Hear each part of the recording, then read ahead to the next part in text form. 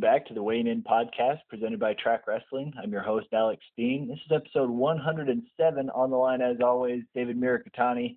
David, how are things? Good, man. Happy Thanksgiving, Alex. Yeah, to you as well. Yeah, it's a cool time of the year. I want to say, thank you. We're thankful for all the people that listen to us, and I think I speak for both of us when I say, we're thankful for Track Wrestling for giving us this platform to talk about, something that we love, wrestling, and trying to sound really smart about it week to week. We do our best with that, and absolutely, it's great. This era of wrestling fandom, I've been around it for a long time, and so have you, and it's come a long way. We get to see so much more. We have so much more at our fingertips than we used to, and Track's a big part of that. So shout out to them and everybody out there working hard. Most definitely, man, for sure. So, big news this week was the Under-23 World Championships. We briefly hit on it last week with Greco starting off. They had a rough tournament. Women's freestyle followed up with Alexandria Glade and Karina Bullock stealing bronze medals. Alex Glade really stole it. I don't know if you saw that match. She was down 5-0. Yeah. She's down 5-0 late. Got a little duck on the edge for a takedown to go 5-2, and then blast doubled for 4 to steal it at the very end. It was sweet. Shout out to her. I interviewed her a couple years back after one of the team trials, and she's an infectious personality. She's just one of those people you like to be around. So great job by her. And then the men's. You showed why you don't quit, right? When you don't quit when you're losing it, and also why you don't quit when you're winning. Absolutely. We got to wrestle through all the situations and wrestle through that last second, because that girl she just stopped wrestling. That's all there is to it. Yeah, the restart was less than 10 seconds to go. So, you really, especially up 3 on that, you can pretty much just belly out, and you're probably going to win. But yeah, Glade didn't quit, and she got it done. So that's one of those things you're not going to see very often. So very cool. Yeah. The men's freestyle team put 3 in the finals. Sean Foz, Colin Moore, and Yusef Hamida all ended up with silver medals. Colin Moore lost to the same guy he lost to at Junior Worlds. And Sean Foz continues that run that we keep hitting on of guys that didn't win the trials but did good once they got there. So showing our depth once again. Yeah, he wrestled really well. I think it also kind of makes you look at he's going to be a gigantic 25-pounder if he can make it, right?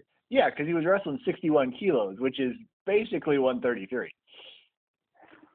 The scary thing about basically is it's actually a pound over. Right. That's 134.2. So, because how many times have we told a coach, well, we're basically on weight? Because I've been on both sides of it. Yeah, coach, I'm basically on weight. That's usually 2 or 3 over. So. Yeah, I can't imagine how he's going to make 25 again, but he's going to, and that's going to be interesting to watch. They've got a couple other guys there that can kind of hold his place in the lineup, so I'm sure we won't see him, a ton. He won't weigh in too much, I bet. But, yeah, it's interesting to see. Yeah, I don't know.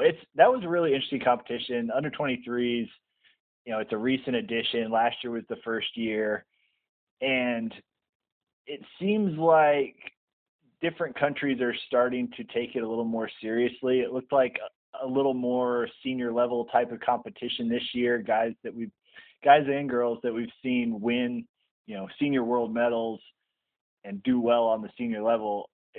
And then we're sending mostly college kids, which obviously 23, you have to be kind of careful with the timing, but it was an interesting mix of competitors for sure. Yeah, most definitely. I think, too, the timing of the season, right? We had some hammers over there, but it's kids are on scholarship at schools, and those schools, they all want these guys to do well. It certainly helps them with recruiting and everything else. But, for example, Arizona State, Ohio State could have been a different dual meet result. Ohio State won anyway, but, they probably, if Tanner Hall's not redshirting, Arizona State wins that duel.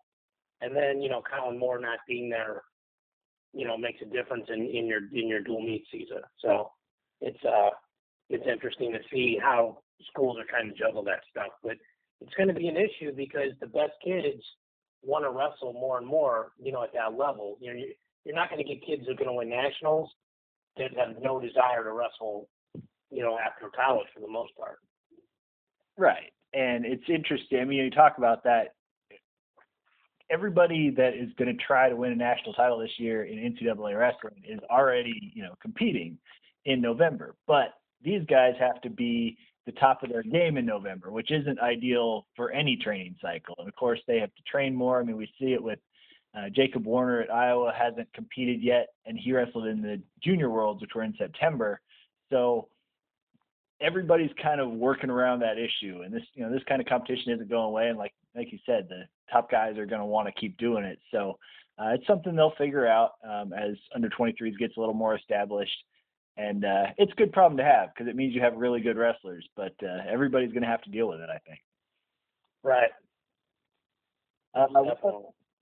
One other piece of news before we get to the rankings, Gavin Teasdale announced today that he is leaving Penn State for the semester and plans to return in January. Obviously, never good when you've got a recruit leaving a school, but plans to return is a good thing. It doesn't really hurt Penn State in the short term other than it just gives them one fewer option at 125. But Teasdale was very likely to redshirt this year if he couldn't beat out Teskey anyway. So that's interesting news. David, do you have anything to add on that? Well, I think that their original plan when they recruited them both was to wrestle Gavin this year and redshirt Teskey. I think Gavin was probably considered to be the bigger prospect, and they're both obviously really good. I think Penn State's in an interesting position, right? Because, and you still have to get back to me on this bet on whether or not you're going to take you take the field versus the top 6 from Penn State, but I certainly think the top 8 from Penn State are good enough to win it. And so you kind of wonder, do they need a 25-pounder to score a point for them at nationals? Yeah, and they haven't had a 125-pounder score a point at nationals the last 2 years because you had didn't qualify last year, and then Suriano sat the year before. So obviously it's not something they need. I completely agree with you. They have enough in their lineup. They don't need either one of those guys to come out of redshirt. I think we'll see one. Devin Schnupp is a fighter, but didn't place at the Keystone Classic this weekend. So, it's a weird situation to be in because you can kind of punt at that weight and be fine, but that's a strange thing to do. I think if you had both Teasdale and Teskey, I think you're right in what their plan was. It seems like Teasdale and Teskey have kind of converged over the last year and a half to where it was going to be close as to who was the better one. Teasdale used to be, I think, head and shoulders above as far as how he was considered, and they kind of came together a little bit, seems like. But yeah, I think you're right that the original plan was probably Teasdale for a year because they figured he'd outgrow it. So I don't think Teskey this year is necessarily a bad thing, especially if Teasdale comes back and is okay after that. And, he could come back in January and still wrestle. That's still an option. So we'll see what. Well, see, that's an interesting thing, right? Because, in junior college, you have to have 12 hours of 1.75. But you only have to take your best 12 hours, okay? So, if you have 12 hours of C and 6 hours of F, your best 12 hours are a 2.0, you're eligible. In Division I, you have to pass 6 hours your first semester, and you have to average a 2.0. So what's interesting is if he had 6 hours of A and 6 hours of F, he would actually be eligible in Division I and ineligible in junior college. So I don't know how he's going to be eligible if he's withdrawing from classes now, 3 weeks before finals. I don't know how he'd be eligible. I mean, I guess there's a way. Yeah. He could take winter term classes, or maybe he took summer school classes, but in D1, all your grades count. So it's interesting. Yeah, that's a good point. I hadn't really thought about the academic side, but I mean, when he first announced he was withdrawing from, for this semester, that did cross my mind is what are you going to do about all your classes? But I don't have enough information on that to know. You do bring up a good point that he might not be eligible to compete, just depending on how things go. So We'll have Well, I think it's more likely to assume that he is not eligible. And when you withdraw 3 weeks before finals, you're either a fabulous student and got everything done ahead of time, or you withdraw. I mean, and the other thing is we're using the kid's Twitter, so he's saying he's withdrawing. He may not technically have withdrawn. Like, I mean, there's another example. Like, if you're flunking a class and you see you're only enrolled in 12 hours and you're flunking it, but you haven't flunked it by the time nationals happens, you have to stay in that class. If you withdraw from it the day before nationals and you go below full time, now you're part time and you're ineligible. Right. So there's a lot of semantics in this. We obviously none of us, have access to his transcripts and his activity, but I'm just saying the general rule is if you withdraw, you're not eligible. Yeah. So far past. then I think that's the premise you kind of work off of, and then say, okay, so what do they do with Tuskegee? They may not need him, but what do they think, right? Yeah, and of course there's, like I said, we're going off a statement on Twitter that he plans to return, but who knows? I mean, anytime you've got somebody pulling out of school, you just don't know what the future holds. So we'll wait and see on that. Like I said, they've got Tuskegee's a pretty good backup plan if that's what he ends up being, honestly. So yeah, him and Goodfellow are nice problems to have, right? It's first world problems. Absolutely. Right. We'll get to that. All right, so we'll go right into the rankings from that. David, you got something for us? Yes. This is the read that Andy Hamilton used to do, so thank you for sticking me with this. But the podcast is sponsored by Resolite Sports Products, your one source for both classic and lightweight mats. From Resolite Zip Mat, the first and only tape-free mat to offer a waterproof interlocking connection system, to Resolite's exclusive DigiPrint mat, the only fully customizable mat featuring unlimited graphics that brings unrivaled school branding to your new lightweight mat. Visit Resolite.com for all your wrestling needs. Resolite, the mat company. And I have to give a shout out to Resolite. Paul Gilbert's the president there. And this summer, one of the guys that I was staying with at the Olympic Training Center camp had a mat issue, was having trouble with some service with his local guy, and didn't know what to do. I called Paul Gilbert, and he personally got on the phone with that coach 45 minutes later and solved the problem. And you don't see that a lot. I mean, this is the president of the company, and apologized that it took 45 minutes to get back to me. So shout out to Resolite, shout out to Paul, and they're great people. So. Yep, Resolite is great. If you guys haven't seen Wyoming's wrestling mat, it's very cool. It's done by Resolite, and right in front of the bench where the visitors sit, it has the altitude and how I want to say it's how is your wind, how is your oxygen, something to that effect. So right in front of the bench, it's fantastic.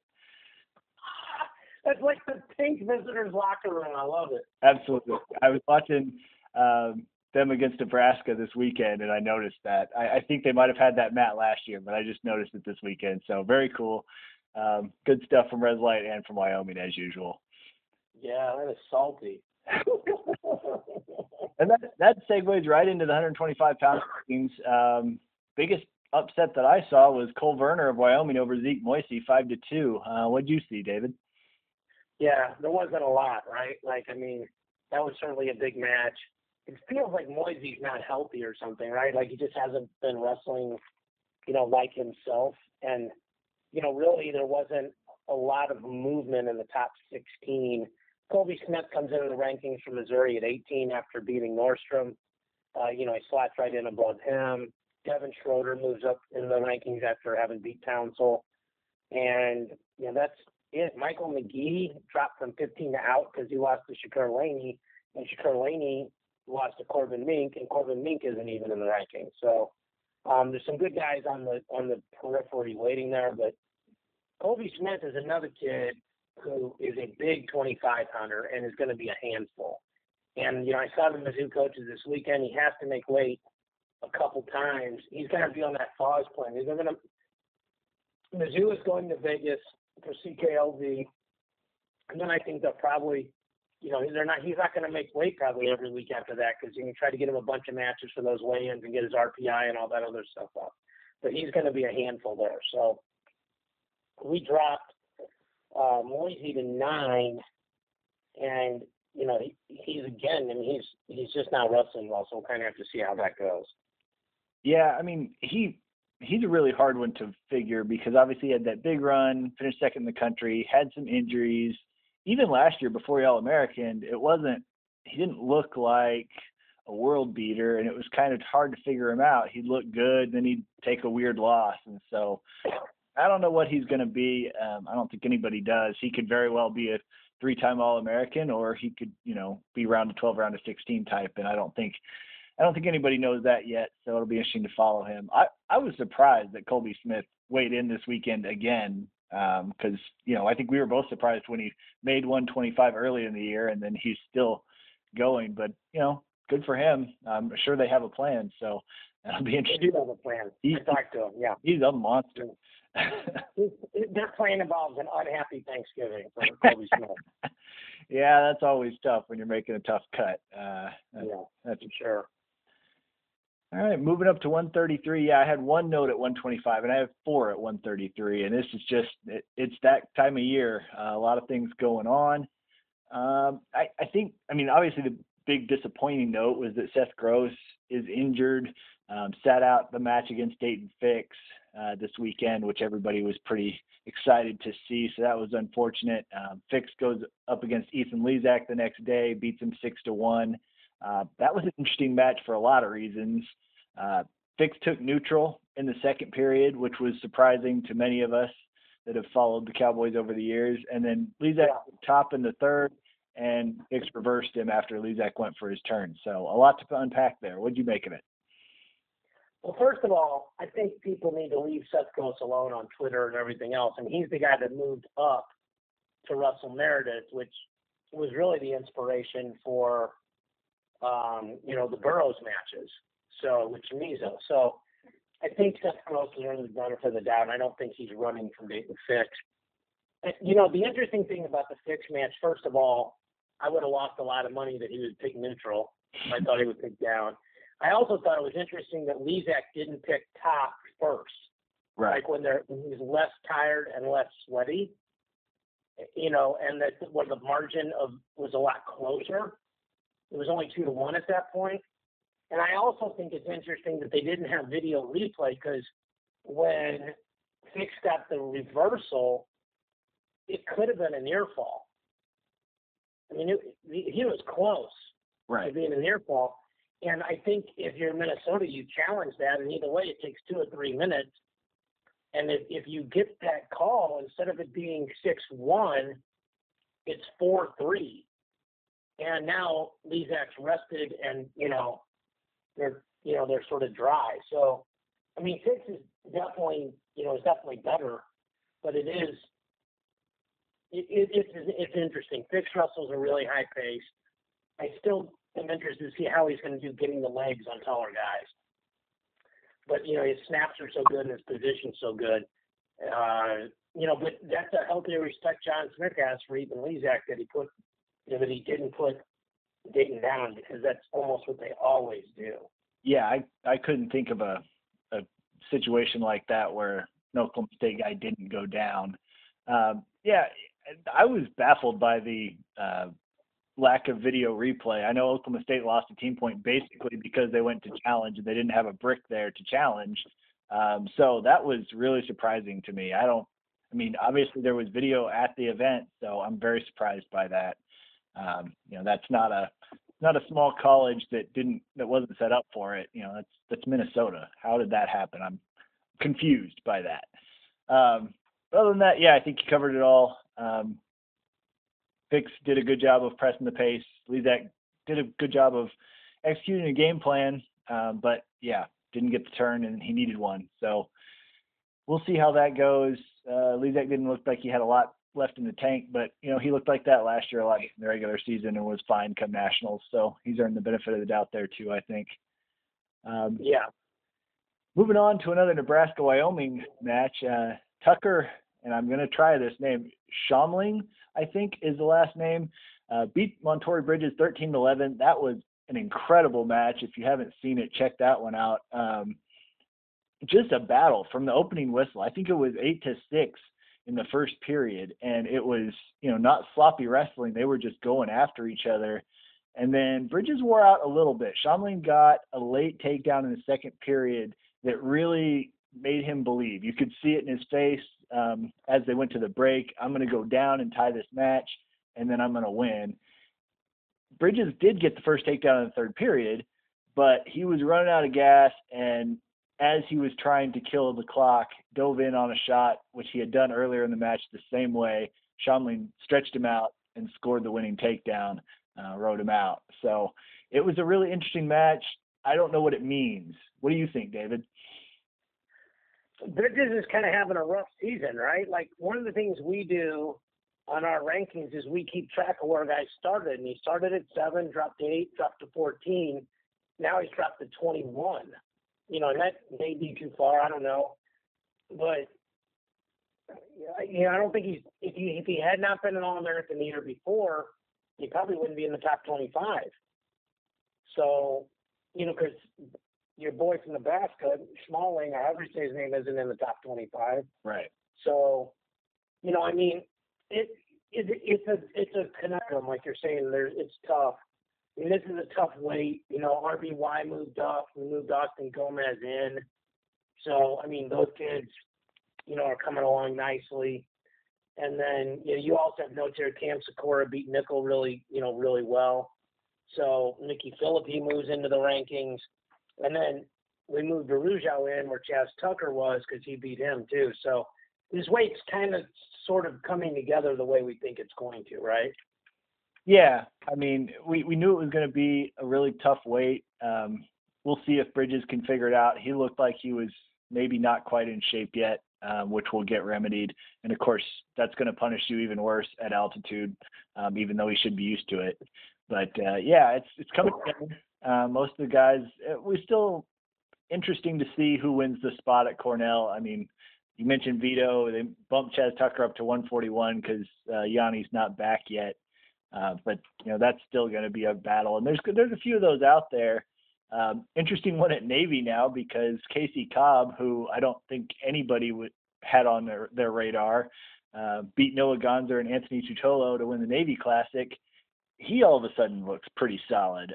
So, not a top 10 guy right now, but his losses on the season are Vito and Pletcher. So had off to a very good start. And he didn't even wrestle last year, at least no competitive matches. So he's a sophomore at Navy. Be interesting to see how he does.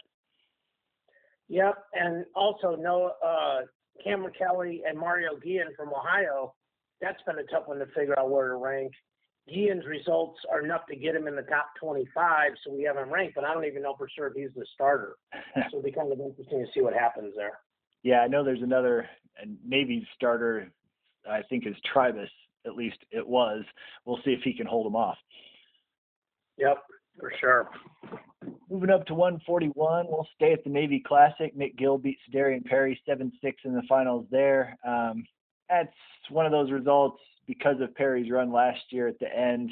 It's an interesting result, but really for the bulk of last year, I think Gill was ranked ahead of Perry. So more of the same there.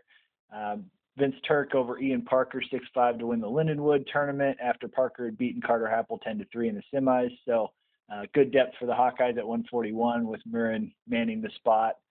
And then Yaya Thomas over Mitch Moore 2-1 in the battle of young prospects that are wrestling this year. So there's another one out there. I'll let you get to it. What did you make of 141, David? Well, those are, I saw the Turk Parker match and the Parker Happel match because I was in my backyard. You're right.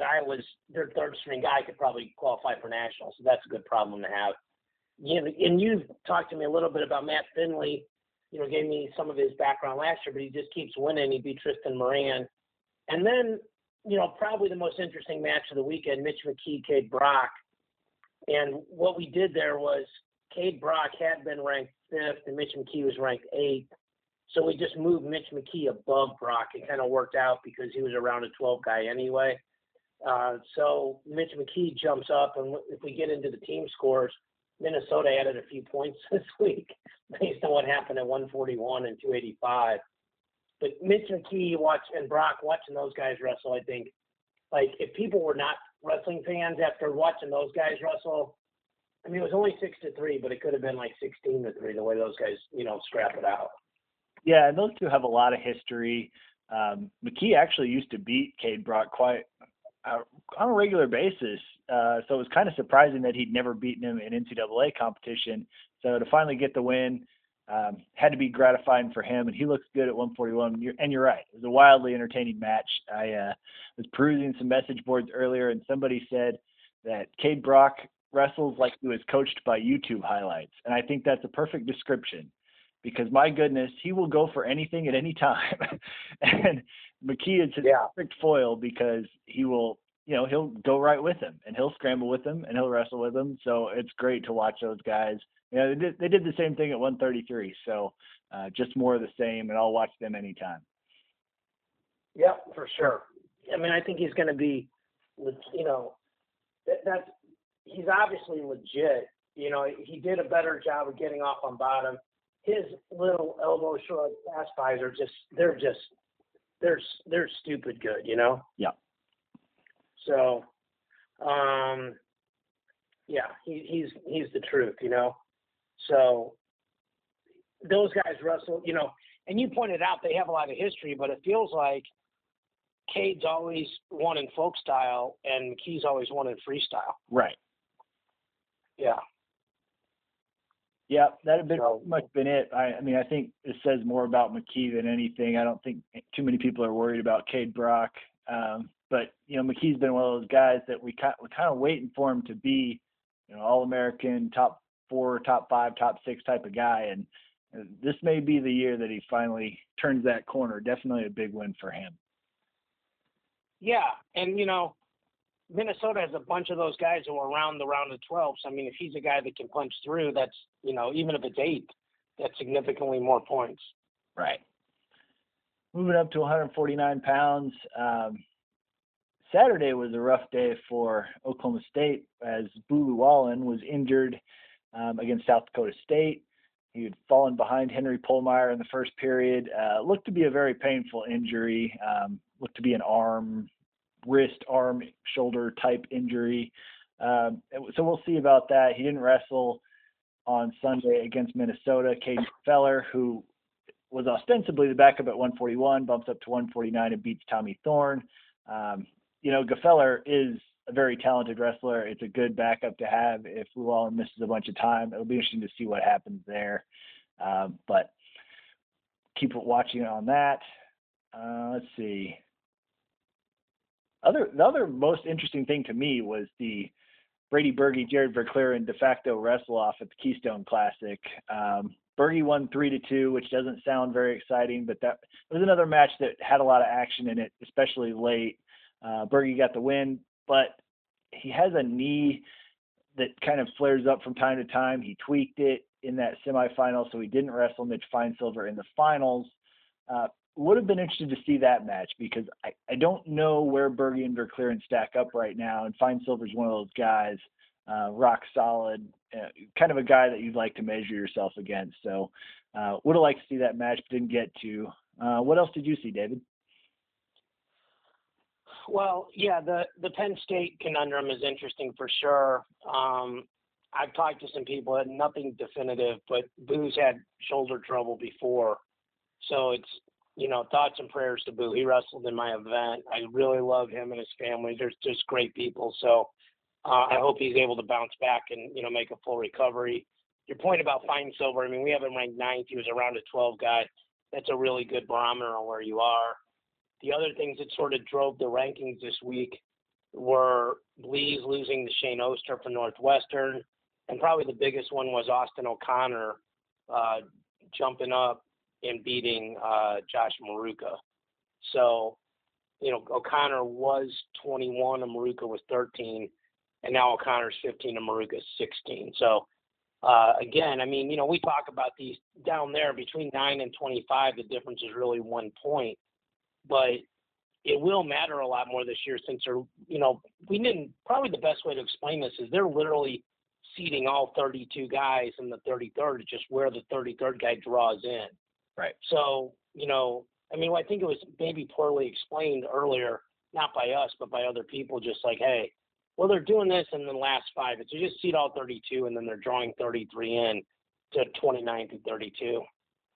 Deegan got he won the rematch against Mahler. I think Mizzou pulled Jack Cuse out of red shirt at 57. And I think the thing is that Jack Cuse is really good and Mahler's really good. And they got to get one of those kids in this year and then redshirt him. And the other one's going to probably have to go up next year to 57. I think Mahler will go 57 next year, even though he's a 49. And because Elite is too short. And then, then probably they'll try to lift one of them and get him up to 65 after Connor Flynn's gone. But those two kids from Mizzou, excuse me, they are good. And Brock Mahler, even though he lost his time, he's going to be special. He's a really good wrestler. Yeah, losing to Deegan is no slouch, and obviously splitting early in the year. It's amazing. You obviously have noticed this because you do the rankings, and when I used to do the rankings, it's amazing how many times in November guys wrestle 2 or 3 times and split. It happens a lot, especially early in the year for whatever reason. So, that other match was 2 weeks ago, and this time it was reversed. So, guys are close when they start doing that. Other thing of note that, you talked about the O'Connor-Maruka match. North Carolina beat Arizona State. So big win for Coleman Scott and his team. I think we've all seen the Tar Heels coming for a while, and they just keep getting better, it seems like. Yeah, but it's so weird though, right? Like then they beat them in a duel, but their whole team may not score as many points as the Heat at Nationals, right? Yeah, it's different. It's a different scoring mechanism. So yeah, that's true. Yeah, it's definitely progress because that's the formula, right? When you go from not being very good to good, you try to get good in duels first because it's a lot easier to get a bunch of good guys than get a bunch of great guys. And you need great guys to score points at the tournament. Yeah. Yeah, it's like you said, it's kind of a stages of development thing. Austin O'Connor is a big-time recruit. Now you have him. If he goes out and he starts winning, maybe you can build on that. They've had guys there for a while, but they're having success in the recruiting game, and now we're starting to see it pay dividends on the mat. So very cool for them. Yeah. Moving up to 157 pounds. A link to the Tar Heels, Quincy Monday, brother of Kennedy Monday, who wrestles for the Tar Heels. Quincy is at Princeton. Had a very interesting weekend. He lost to Caleb Young in what was a very good match, good battle. Took him down a couple of times, but ultimately lost. And then he beat Xander Wick of Wisconsin. Monday is very good on his feet. Mat wrestling might need a little work still. Happens a lot to freshmen, but he's very good on his feet. Other note I have here is Dom Mandarino, who I will admit I don't know much about, beat Paul Fox, former All-American from Stanford. They're both from Stanford. He beat him 8-5 in the Roadrunner Open Finals, so that's interesting. That's a name to know down the road. I don't know if he'll get to take Paul Fox's spot, but interesting note there. What did you make of it, David? I'm done dealing with these wrestle-offs. Like these guys, I'm done with it. I thought all along they shouldn't affect rankings. I think that's just what I'm going to do from now on. Because, it's everybody knows the other guys, tendencies and their pet moves and everything else. I feel like Quincy Monday, I actually thought he wrestled well enough to win the match with Caleb Young.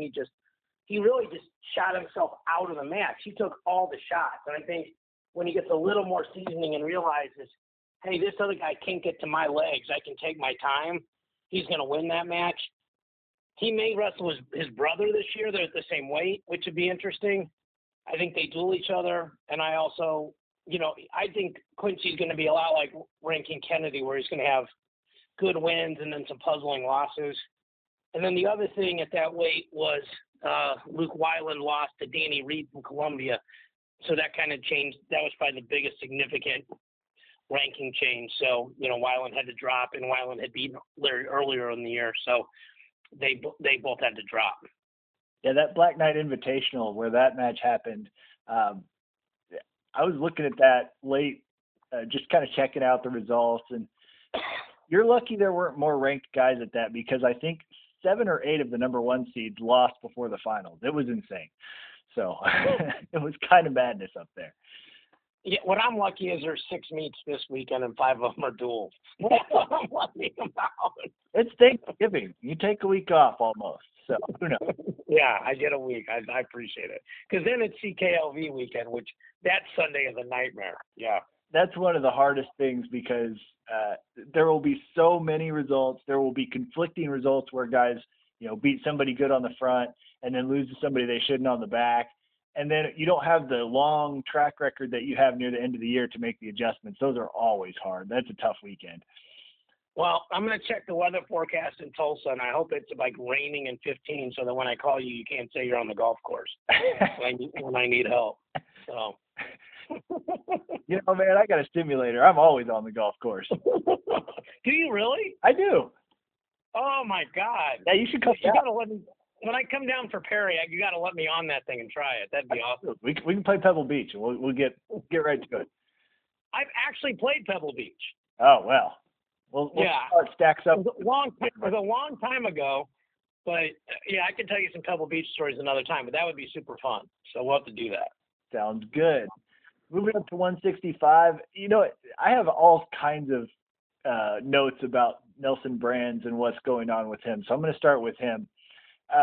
He beat Danny Bronigal, who beat him at Fargo. So that was a good win for him. And then he beat Joey Gunther, who obviously was at Iowa, transferred to Illinois.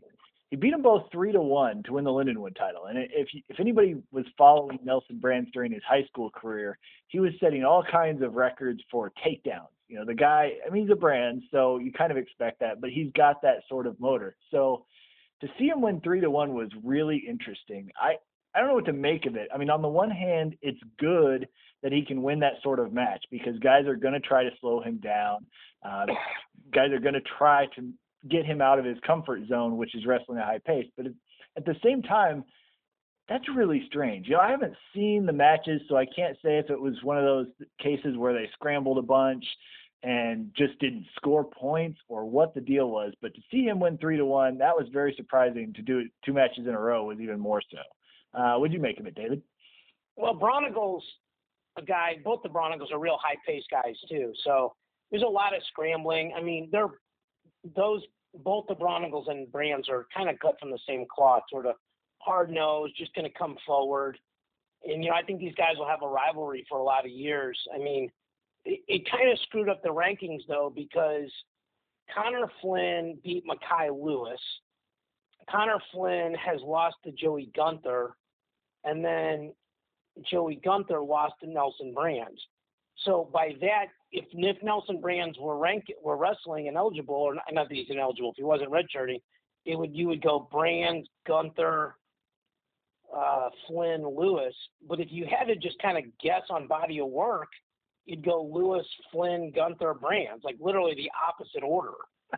So it was probably the one I struggled with the most. I dropped Mekhi Lewis from 9 down to 13, and Gunther lost and moved from 17 to 11 because he gets to ride the coattails of Connor Flynn, who beat Lewis.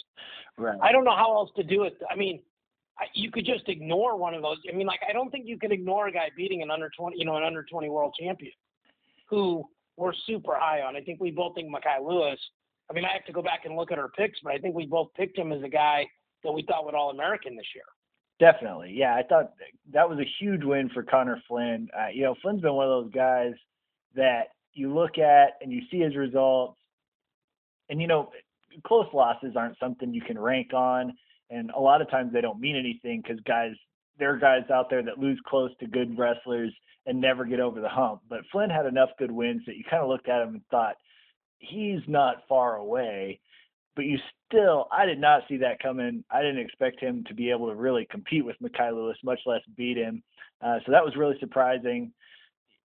We'll see how it goes from here. There are results in November every year that when you look at him in March, you wonder how that ever happened. So we'll see if Flynn makes the leap this year and that's just kind of his coming out party, or if Lewis goes the other direction. We'll see.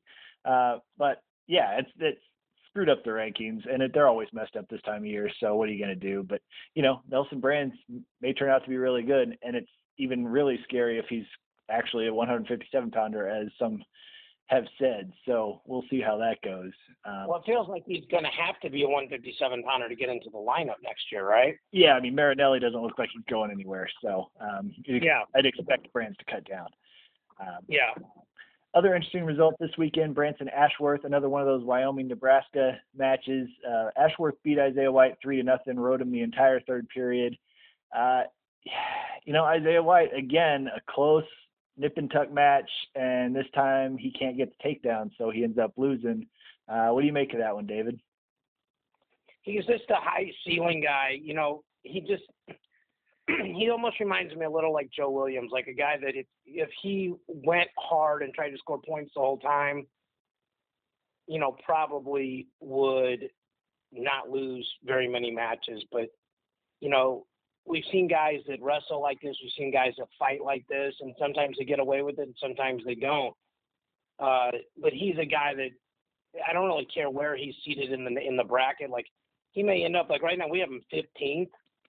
And I don't think Evan Wick would want to draw him in the second round of nationals. Yeah. And I don't think Josh Shields would want him in the quarters, which is, what it would be now. Like, you don't look at that and go, oh, that's a good draw. Right. Like this is awful.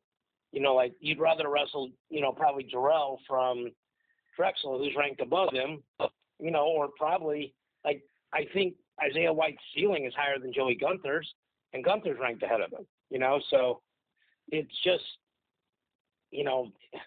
but Nebraska kind of did this last year, right? Like they struggled. It was more in the middle of the year, and then they got it together at the end. So, you kind of maybe you don't dismiss it, but you just kind of go, okay, maybe this just is what it is, right? Right. And for a team that's struggling, because they were already kind of throwing out some weird results, to go on the road to Wyoming to that 7,000-foot altitude in November when some guys are struggling with their conditioning anyway to get into shape, that's a tough ask. So you're always going to get some weird results there. Obviously, some guys do better than others. I mean, we talked about Shamlin. He looked like he had no ill effects and had a few of those. But it's one of those things. I wouldn't worry about Isaiah White. I think you're right. It doesn't matter who he's wrestling. If he's wrestling anybody in the top 20, he could win or he could lose. And it's going to be a close match, and it's probably going to be decided by one or two sequences. And that's who he is right now. But he absolutely could end up on the All-American podium, and I don't think anybody would be surprised. So he takes his loss and goes down, and we'll see where he ends up. But and there's 5 guys in the top 11 from the Big Ten that he should hit most of those guys second semester or at Vegas. So, it feels like, or Midlands. So, I mean, he's going to get a chance to, he could wrestle Marinelli in Midlands, like he can wrestle Wick in Midlands. He's going to have plenty of time to work his way back. He's a scary dude, He's not a good draw, I'll just say that. No, I'm with you on that one. Let's move up to 174. This one, I don't think enough is being made about Ryan Christensen pinning Mike Labriola with 1 second left on the clock. Labriola had been in the lead till he gave up the takedown that led to the fall, and the fall eventually gave Wisconsin the dual win over Nebraska. That was a wild sequence. Wisconsin celebrating, got dinged a team point because one of their coaches ended up on the mat. It was just a wild, wild scene. What do you make of it, David? First of all, it's shocking that Bono or Reeder would be emotional after a situation like that. Like, those are two of the calmest guys I know. Just stoic young men, individuals. It's shocking that they would get excited. There's no crazy pictures or footage of those guys jumping around. Seriously, though. I mean, what they've done up there is really great. They've got the enthusiasm there just at a different level from where it was. And I think this is just another example, right? Like, you wrestle all the way to the end. Like, people like us, like, I don't even look at who wins duels. Like, I couldn't even tell you who won the duels because all I'm looking at is 10 individual matches to see if it changes the rankings. I mean, and I've sort of always been that way. Even before I was doing rankings, I nerded out and liked that stuff. So, but if you're a coach and you got a team buying in and you win a duel like that, a guy like Hilger dropping the hammer and stuff like that, that is unbelievable for your culture. And when you have so it can be a game changer like that. So, I mean, that's a big match. I still think Mikey Labriola is really good, and I think you do too. So we picked him as another guy that we thought would All-American this year. And then Miles Amin just keeps, he beat Cutler again, and he proves like he's right at the top of that 1B tier behind Zahid and Hall. Like he's the best of the rest, I think, for sure. Yeah, he keeps solidifying that position, and I'm sure he expects that he will be able to challenge those two, and we'll see. I'm sure he'll get his shot. But, circling back to that duel, it's funny because you're right. A lot of us, especially those of us that are really hardcore into, breaking down the results and, tournament scoring and all that stuff, we kind of dismiss the duel results because ultimately, once we get to that tournament in March, who won the duel between these two teams doesn't matter. But where it does matter is, especially in this day and age with social media, somebody that is a Wisconsin fan that, knows they have a wrestling program, maybe has been to a match or two over the years or whatever, gets a tweet or sees on Facebook or gets an email from the SID that says, hey, we just beat this team, on this great, exciting thing. And maybe now he's going to go to another match or two. Maybe he's going to support the program a little more. You get those casual fans, those tangentially related fans that are maybe more a fan of the school than the sport. That's how you get those interested. And that's what Bono did a great job of that at South Dakota State, really got the community behind him, and he's just picking up right where he left off with Wisconsin. So that's great to see. They've got a good tradition there. So having that program built back up, I mean, it wasn't that far down to begin with, but to see them building it back up like they are, that's great to see. I'm not even sure they're going to do better. I just think they're going to be more excited about it. Right. Yeah. Sometimes but you're right. The thing that we don't know that it affects is recruiting. Yeah. And if it affects recruiting, then it affects things. Right. For sure. Moving up to 184 pounds, Cam Caffey's winning again. And I thought it was a really interesting note. He won the Navy Classic. Didn't beat anybody that really stood out as far as just jumping out for the rankings, but another solid weekend for him. The note that stood out to me was Michigan State won the team title at the Navy Classic, mainly beat Indiana and Navy. Those were the two biggest teams that brought all their guys. First tournament team title for the Spartans since December of 2013. So, I think a lot of people have been waiting to see how the new regime at Michigan State will do. It hasn't been really quick, immediate type progress, but they're starting to build a little bit, and Caffey's a part of that. Caffey's a local kid from here. He went to Carbondale. Tough kid, really tough, super talented. And I would tell you this, I think I told you this off air.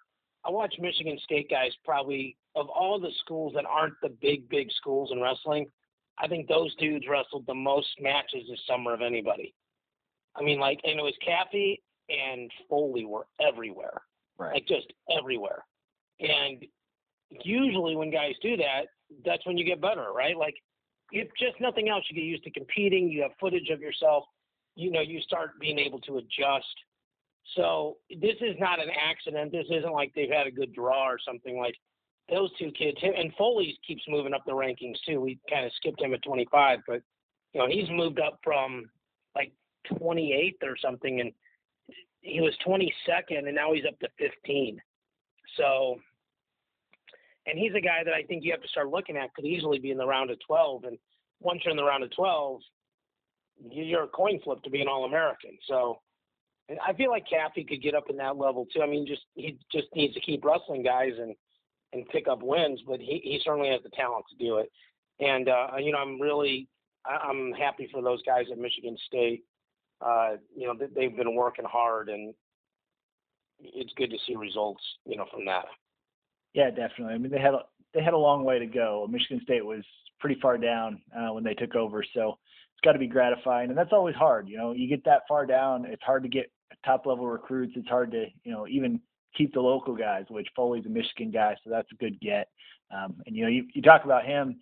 He had a lot of good wins last year. He just had too many questionable losses, which hurt him in the rankings. But I think we all saw him as a guy that could go a lot higher this year. And so far he's doing that. So good for him.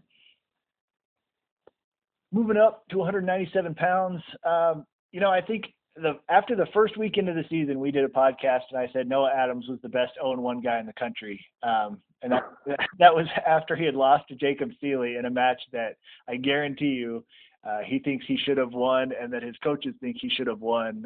He made some questionable mistakes against a veteran in Seeley and lost, but that's one of only 2 losses for him on the year. The other one to Jake Jacobson of Lehigh. He beat Ben Honus this week 13-7. And while I was looking up his results, I noticed in all the matches he's wrestled this year that didn't end in a fall, he's scored at least 9 points except for 1. And that was a win over Chris Weiler in overtime. But he is an offensive machine. He's scoring double digits most times. And that jives with what I saw in the Seeley match. He wants to score a lot of points. And if you shore up a couple of things, suddenly you've got a guy doing what he did to Ben Honus, who is no slouch. So that was a really interesting result. What'd you make of it, David? Well, I mean, I think I need to probably keep an eye on Noah Smith and see if he needs to be added. I mean, it's some of these guys at the bottom, it's kind of a jumble, right? Like there's just so much inconsistency down here. So it could be any number of guys. I think he's doing obviously he's doing a good job, and sometimes the coaching switch helps guys. So, we dropped Chris Weiler because he had taken a loss to Malik McDonald, and I flip-flopped Brucky above Warner. I had Warner where Cash Wilkie was from the year ago, which was 1 round further in the tournament, but then Warner sat against Brucky, and the last time they wrestled, Brucky beat him head-to-head. So I flip-flopped 7 and 8 there. Other than that, this weight is sort of the opposite of heavyweight where there wasn't a ton of movement. Yeah, and it looks like Warner is on the match notes for this weekend against Purdue, so hopefully we'll start getting to see him and his rest from the Junior World Championships will be over hopefully soon. But yeah, we'll move right up to 285 because there's plenty to talk about. We'll get to Gable Steveson in a moment, but first there was another Penn State wrestle-off at the Keystone Classic. Anthony Cassar with a very impressive win over Nick Neville, 7-2, and then followed that up by beating Joey Goodhart, who's ranked from Drexel, 11-3 in the finals. I don't know how many people expected Cassar to be able to just go heavyweight and be successful, but he looks great, David. I think a lot of guys, like when I coached, I think a lot of times at heavyweight, a lot of heavyweights drive you crazy, frankly, as a coach. And it's a lot easier just to get a 197 pounder who's good at something, like can lift, or like I always look for tall guys that could ride legs or get cradles. Cause a lot of, heavyweights will come up lazy and tripod up, and, you could get a guy that could cradle them. And they can hand fight and they can do an underhook. And I mean, obviously that doesn't work against the best guys, but if you can't go get one of these hammers, I mean, Cassar is on the short list of guys that can make the finals this year. Like, I think there's only about 5 or 6 guys that can make the finals. I think Stoll, Stevenson, Derek White, Cassar, Hamida, maybe Jordan Wood. I don't see anybody else making the finals. And he's in that list. What's weird is we actually put Cassar in the rankings, and there's 2 things that are fascinating about this. One, I have this little column on my spreadsheet that has like what they placed the year before. Next to Cassar's name, I have JV, which is insultingly sort of accurate, but absolutely ridiculous. And then the other thing is he actually dropped a spot from where Neville's was because, Derek White's, has sort of a bigger body of work at this weight class. So we had Stoll 1, Gable Steveson 2 after he beat White 3, and Cassar 4, and then Yusuf Hamida is 5th, who just come off that silver medal. So, I mean, there were some good heavyweight results this week. Yeah, definitely. I mean, I don't know what to make of Cassar. A guy with a history of shoulder problems going up to heavyweight. It doesn't sound like success, but as long as he's healthy, he looked great this weekend. And yeah, I mean, I'm with you. The sky's the limit right now because, if he can beat Neville's like that and, the Drexel heavyweight is no slouch, I don't know who he can't beat. definitely Stevenson's on the list because we haven't seen him get beat yet in college. He beat Derek White.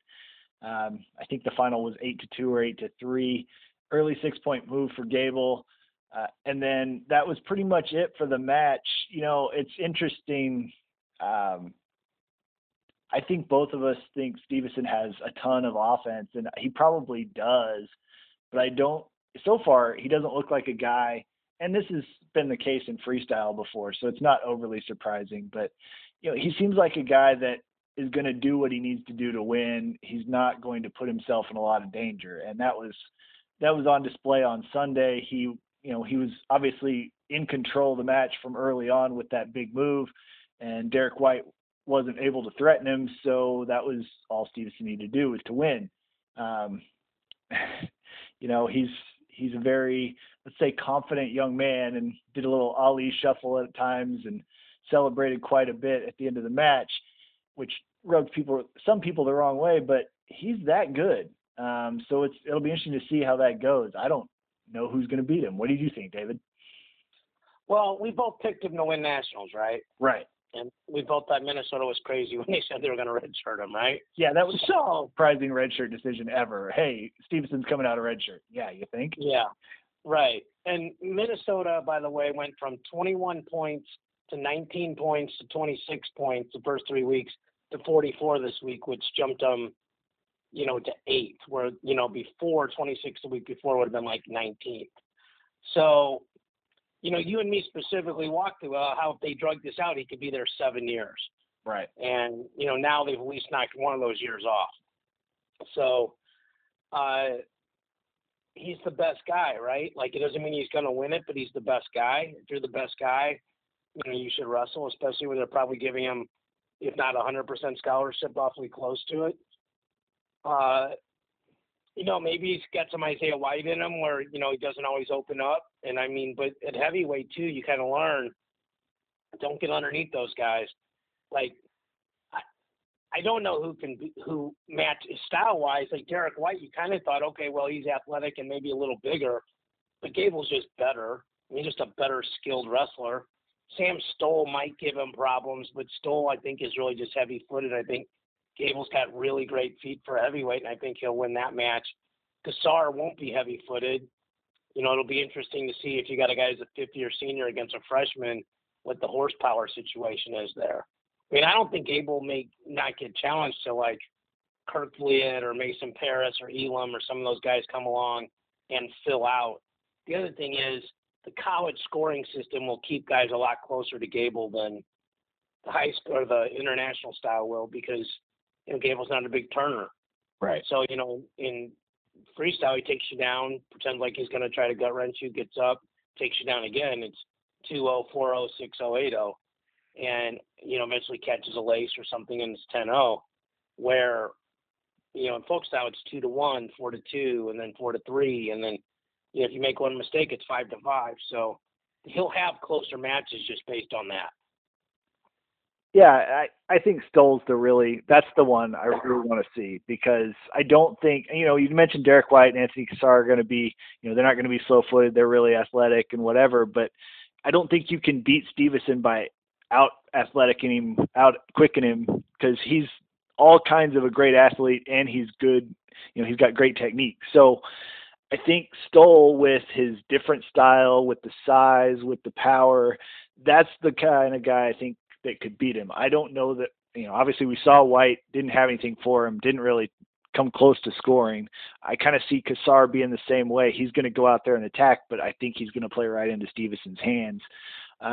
So Stoll is the one for me that I think I want to see that match. And of course, who knows with Kassar, and weird stuff happens. So, who knows when Stevenson's going to take a loss, but I think Stoll is the one that I'm circling that match. I want to see that match. Yeah, it's interesting because I respect your opinion a ton, and I think you're a really smart guy, and you're usually right more often than I am about a lot of things. But I think Kassar is a more interesting matchup because I don't know how Stoll's gonna. I don't think he's gonna throw Gable. I mean, I just don't think that's gonna happen. I don't think he's just gonna body lock him and just push him out of bounds like he does on everybody else, and he's not gonna leg attack him. Yeah. So I think the only way he can beat him is I think Stoll has the best chance to beat him in rideouts. Which I actually think the guy with the best chance in the country to beat him is redshirting right now. That's Tanner Hall. And, if Arizona State's listening, take Tanner Hall out of redshirt, get him back in your lineup. You guys drop to 12. You guys would probably move up to about 5th or 6th if Tanner Hall makes the finals. There's a sort of a log jam of schools between 5th through 12th, all within 14, 15 points, and Tanner Hall is worth 14 points. And, then they go right to the, that top of that echelon that's right below the Big Four. Yeah. It'll be interesting to see. We really don't know what Cassar is going to – I mean, we saw him this weekend, and so we have some idea at heavyweight, but it'll be interesting to see him and Stevenson. Of course, I will watch that match. But, the last time we saw Stevenson get really beat where he didn't look like he had an answer was Adam Kuhn. And now Sam Stoll is not Adam Kuhn, but he has a similar ability to lock somebody up upper body. And, you talk about he's not going to, lock him up upper body and back him out of bounds, but maybe he will. I don't know. And, last time last year when Derek White and Stoll wrestled, White could get to the legs, but he couldn't finish.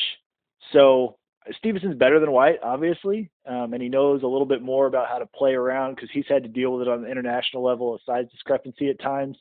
So I think he's better prepared to handle it, and obviously he's just a better wrestler. But I'm really interested to see what Stoll has. Of course, we haven't seen Stoll this year, so we don't know. But hopefully he'll be healthy and Stevenson will be healthy, and we'll get to see that match and we'll find out. But, yeah, I mean, we never know because weird things happen. But the undefeated season is on the table for Stevenson. There's nobody he can't beat. And who would have been an interesting matchup is Neville's. Yeah. Because he's sort of in between those guys, right? Like he's not quite as fast as Cassar or White, but he's bigger. Right. And he's not as big as Stoll, but he's got better feet. Right. So. Well, and, it's not impossible that, because Neville's has had an injury and was working his way back a little bit. So it's not out of the realm of possibility that battle is not settled yet. I mean, Cassar looked so much better than Neville's, but maybe that wasn't the best for Neville's. So we'll have to see. Alex, we all know that whatever happens in November always holds over all the way to March. Absolutely. So that is a tried and true wrestling axiom. We might as well just write the rankings in stone and be done with it. Why would we wrestle the matches, right? Why do a Google document? Just put them in, chalk them up. Yeah, for sure. Absolutely. Well, you mentioned Minnesota is cracking the top 10. I think that's really the highlight from the team scores this week. If you haven't checked them out, Penn State is still out in front with Ohio State second, Iowa third, Oklahoma State fourth. NC State is fifth, Michigan sixth, Missouri seventh, Minnesota eighth, Cornell ninth, and we have a tie for 10th between Nebraska and Northern Iowa. You pointed out before we came on the air that Nebraska really sliding the wrong way, but they have time to rectify that. So we'll have to see how it goes. Who's been the biggest surprise for you so far this season as a team? I guess Nebraska. Because Minnesota jumped a bunch of points, but it's basically two things, right? Like we had to watch Gable wrestle a match before we could rank him where we know he should be, and Mitch McKee beat K. Brock.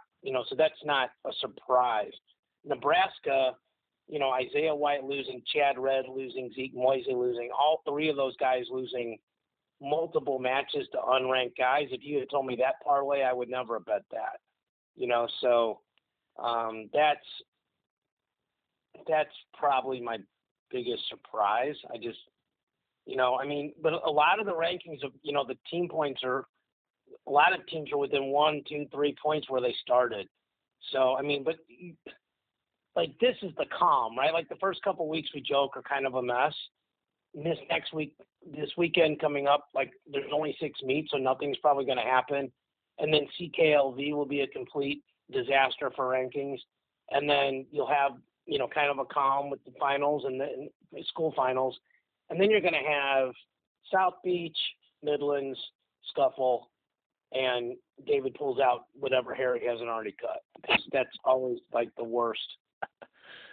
Yeah, that's when you just want to check in and get some mental help because it's just that's where it gets really crazy. And then at least this year there's not the spaghetti duel, so those two schools will be somewhere because that, what you want to have are many common results, even if it's a mess, to at least try to sort it out correctly. Yeah, and of course, you describe it as a terrible thing, and I totally understand where you're coming from, having done rankings before, but it's the best as a wrestling fan. We get to see all these guys. We get to see them all battle against each other. It's the best thing we have until the conference tournaments. So. Oh, yeah, for sure. I don't mean to as a fan, it's awesome. Right. It's just as a fan, you get to watch it, and then you go, I wonder where those dudes are going to be ranked.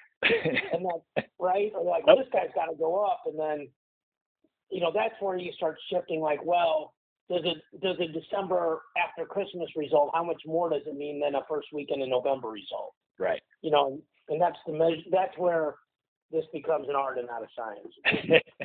That is for sure. David, why don't you tell us one more time who the rankings are presented by? My guy Paul Gilbert at Resolite. They're bringing you this podcast. There's your one source for both classic and lightweight mats. From their Zip Mat, the first and only tape-free mat to offer a waterproof interlocking connection system, to their exclusive DigiPrint mat, the only fully customizable mat featuring unlimited graphics that brings unrivaled school branding to your new lightweight mat. Visit Resolite.com for all your wrestling mat needs. Resolite, the mat company. That's easy for you to say. Outstanding. David, you got anything else to talk about this week, or are we going into Thanksgiving getting fat and happy? Thanksgiving. Just God bless everybody that listened. I was at the tournament Saturday, Alex, and a guy walks up to me and says, "Are you David Miricatani?" I said, "Yes, sir." He shook my hand, said, love listening to your podcast, love listening to you and Andy and Alex. So it's cool to bump into people like that. I mean, I wouldn't call them fans or just wrestling fans. They're not fans of us, but appreciate everybody that reaches out like that. And, wrestling's meant so much to people like you and me in our lives to be able to talk about it and comment on it and watch it sort of from a professional point of view is really, really fun. I'll second that. I love doing this every week. It's a lot of fun. And if anybody's getting anything out of it, which it sounds like some people are, great. I'm glad to add to the wrestling community any way I can. So ton of fun to have. And we'll get back after it next week. A little CKLV preview and whatever happens this weekend. Hopefully, it won't be too hard on you, so you get a week off from tearing the rankings apart. All right, my brother. Happy Thanksgiving, man. This has been a real pleasure doing this with you, and we'll do a lot more to come for sure. Sounds good. For Track Wrestling, David Miricatani and Alex Steen, we're signing off. Happy Thanksgiving, everybody.